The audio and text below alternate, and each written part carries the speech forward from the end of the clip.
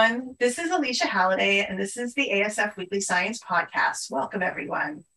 This week, we have a special treat. We have a guest, Dr. Robert Conacher, who was at Rutgers University studying neural precursor cells in different autism groups. So we talk about how there are different forms of autism. There are also different genetic etiologies of autism. One is rare genetic syndromes, and another is different genetic mechanisms that may not have a single gene, or the interaction of gene-environment interaction where there's not a single gene, and that it may not show up on regular gene scans. So he looked at this from a kind of a 20,000 foot perspective, from a common biological mechanism, which is cell proliferation and mitogenesis. And I'm going to let him explain. But the first thing I want him to do is be able to introduce himself. Dr. Conacher, please go ahead. Thank you very much, Alicia. It's great to be here. As he said, I did my PhD with Manny DeCicco-Bloom over at Rutgers, and this is a great piece of research that we were able to complete, studying different cohorts of autism patients. And so we basically were able to take their cells and reprogram them into NPCs and then find some interesting differences and similarities. That is a great introduction to my first question. Many people listening to this podcast may not even know what an NPC is.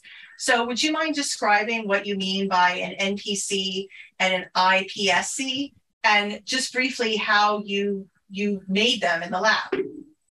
Sure. Let me start with iPSC. So all of the studies that we're talking about here are dealing with iPSCs, and that stands for induced pluripotent stem cells. And you can kind of break it down by what it means in the name. So induced is effectively where you're taking somebody's mature skin or blood cells and you're reprogramming them into an earlier embryonic state. So it's basically what we first do is we get patients that donate their skin or their blood, and we induce them back into this embryonic state. And pluripotent, it means that the cells that were converted to this embryonic state can become practically any type of cell in the body. So they're pluripotent. They can differentiate into multiple cell types. And they're stem cells, which you and I are pretty familiar with. It's a hot topic.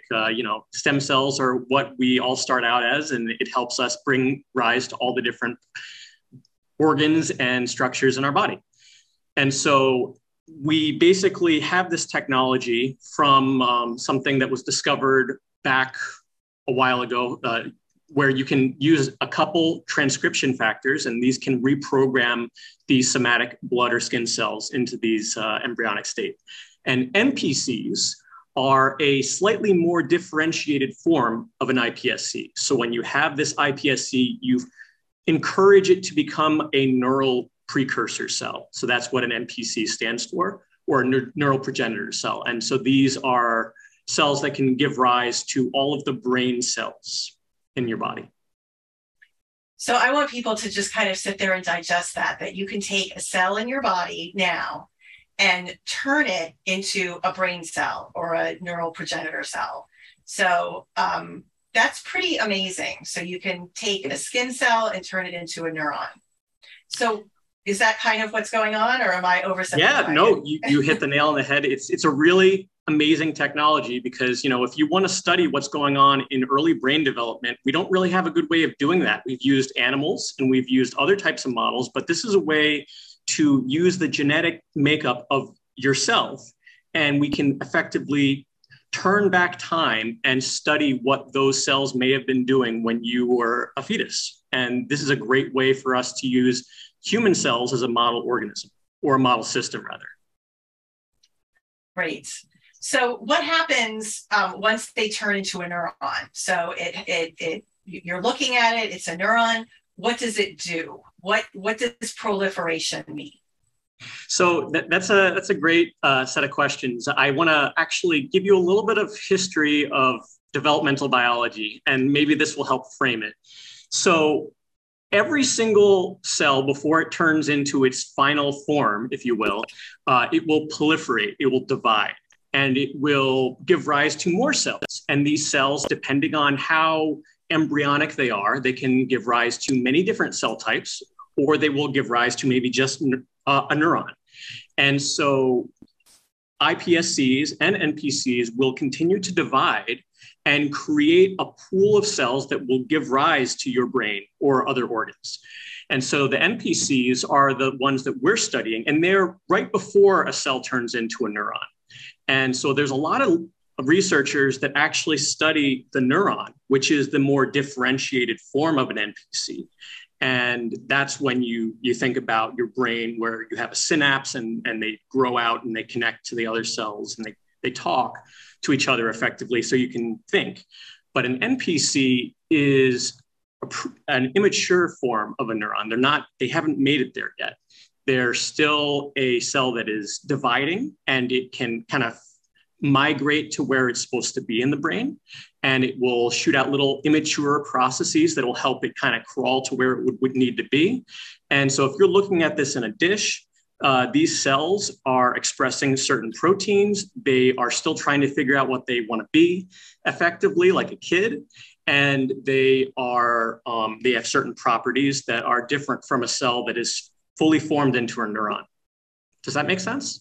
That makes sense. That makes sense. And so this is an autism podcast.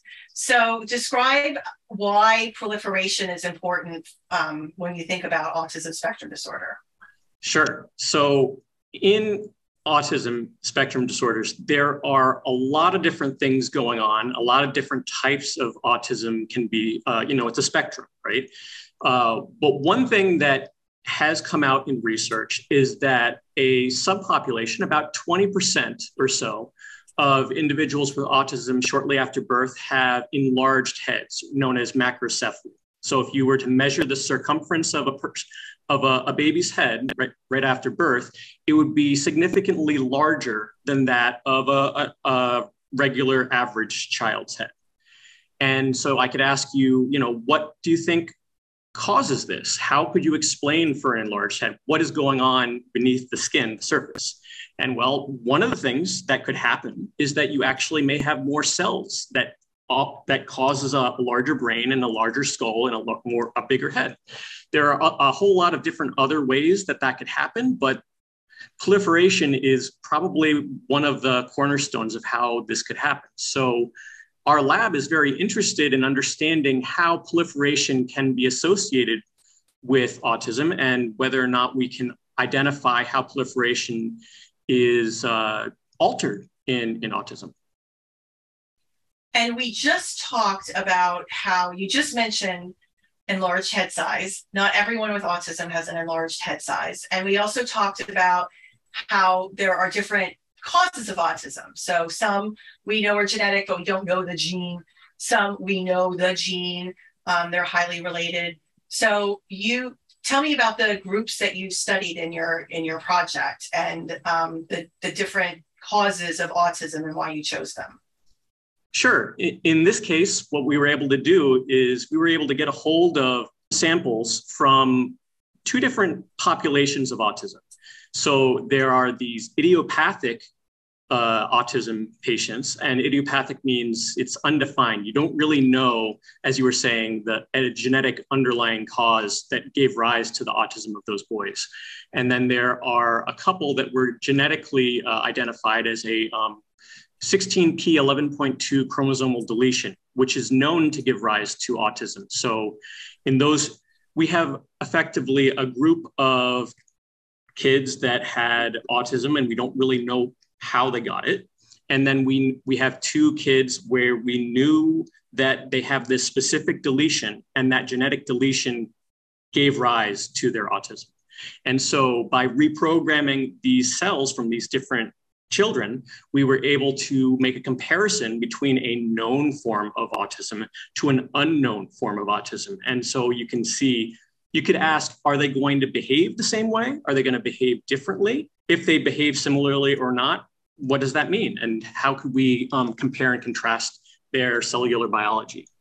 Additionally, we were able to look at their head circumference. And we also have some other information about their cognitive scores. So we can try to have a better understanding of what kind of severity their autism may be. And so all of this plays into our background of the population. And we also have control cell populations built in. So you already mentioned, or we already talked about how there are different forms of autism. There are some that are genetically defined and some that we know may be involved genetically, but we don't have a gene.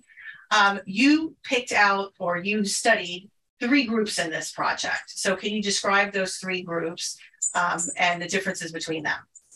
Thank you. So what was really cool about this study is that we were able to get a hold of idiopathic autism patients, as well as genetically defined form of autism, the 16p11.2 copy number variant deletion. So as you said, for the 16p individuals, we know that this deletion in their gene segment gave rise to their autism.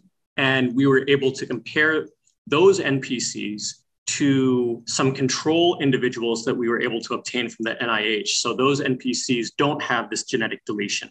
And that would be a way for us to compare to the genetic deletion that the 16p individuals have.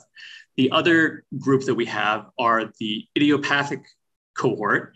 And so these boys, which have autism, are being compared to age and sex matched siblings from their own families, where we were able to reprogram those cells from individuals that don't have autism. So you can look at within a family of idiopathic autism to the genetic makeup of the brother that doesn't have autism and understand if there's any differences within that family.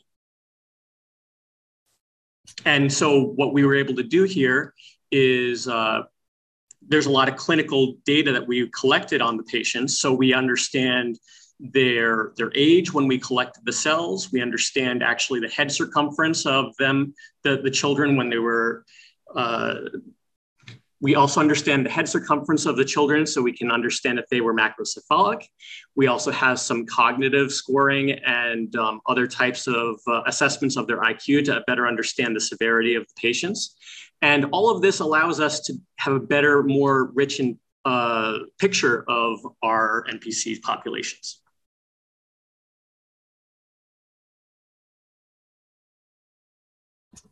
Great.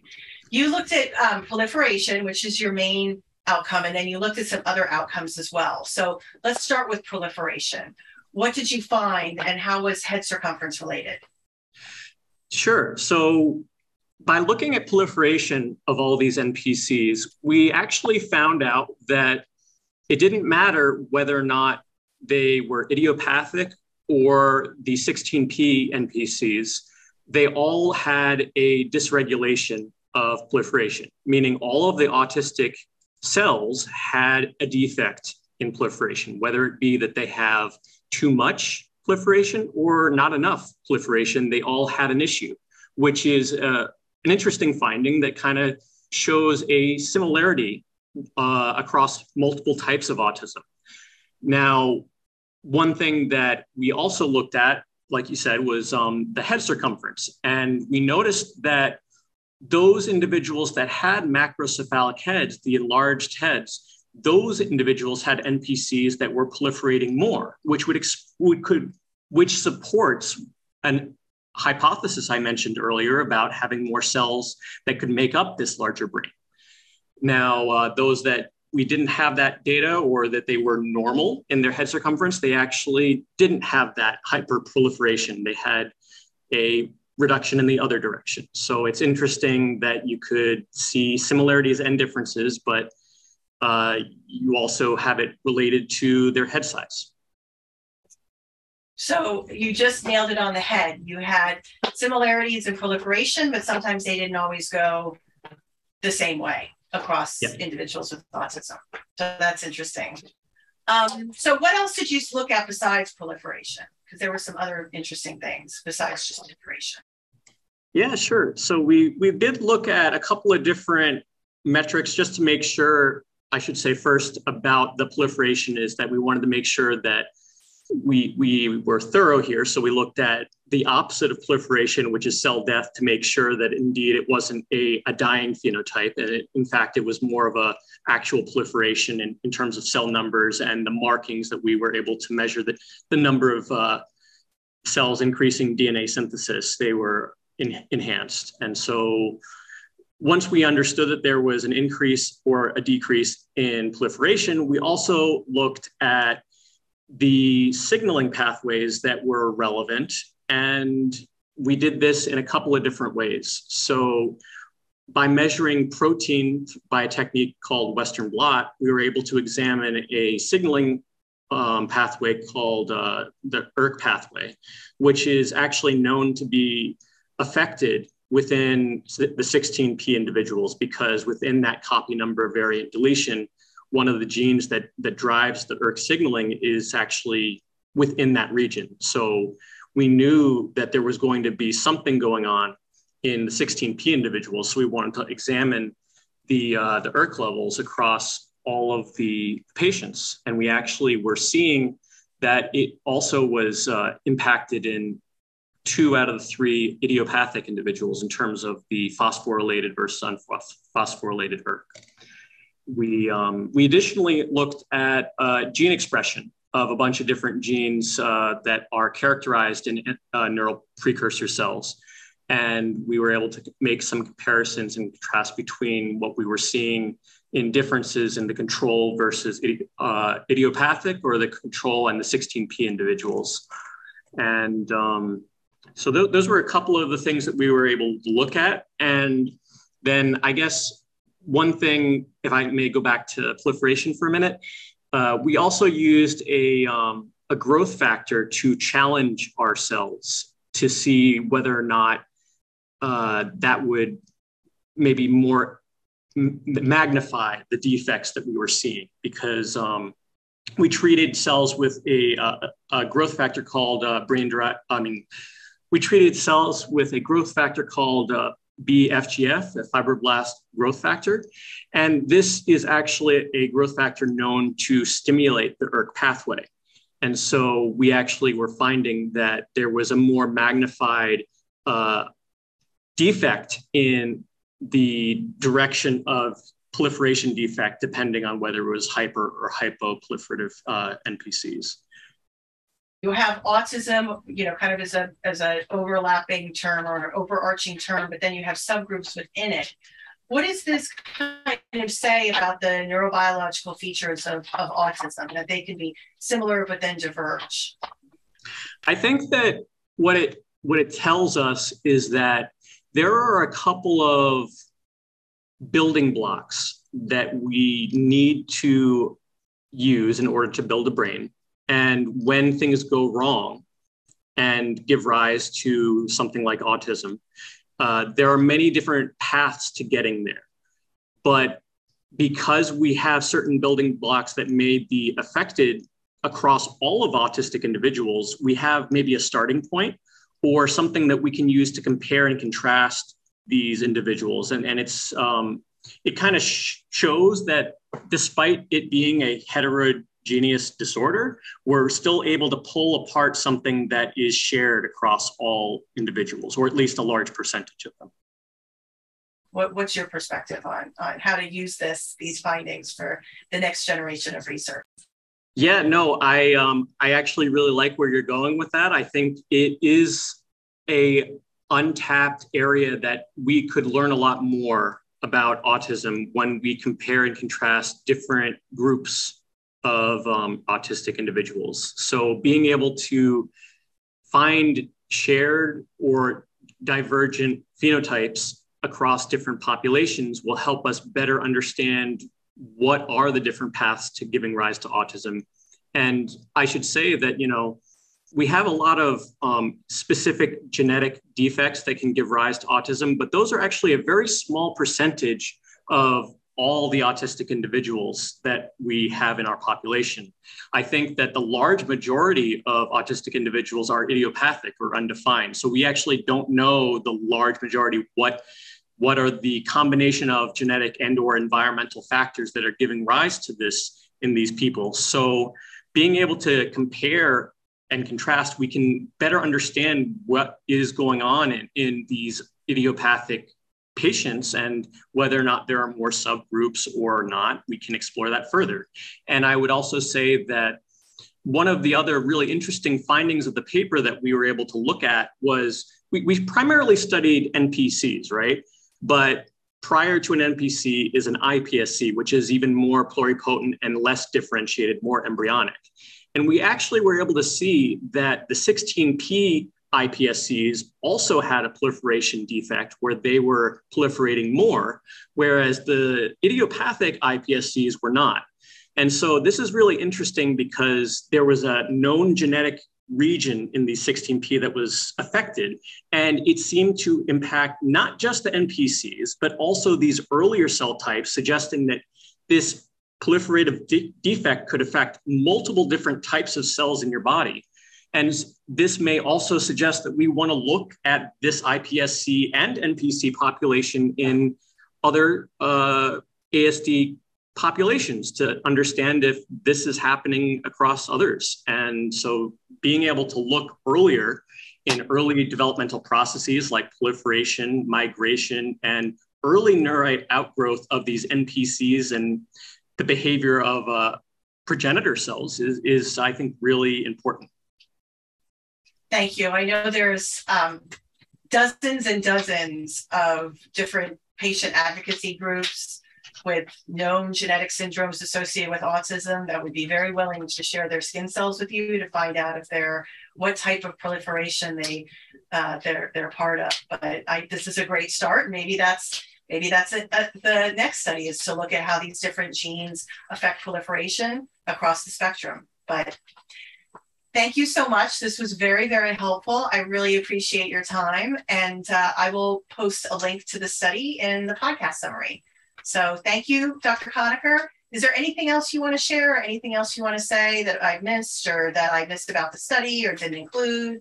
Thank you so much for having me on the show. I really appreciate the opportunity to talk about the work. I would just encourage you to take a look at the paper. I'm more than happy to answer any more questions if anyone has any. And I guess, it's hard to capture it all in a podcast, but I'm happy to talk more if you'd like. Yes, thank you. I know we glossed over some important details, but oh no. You want to keep this top level. No, I think it's great. And I think really, as we find similarities in different forms of autism, it's scratching the surface in how we can better understand ASD. And the more we know about it, the better we can possibly come up with therapies or treatments to enrich the lives of those with ASD. And so just happy to be here and be a part of it.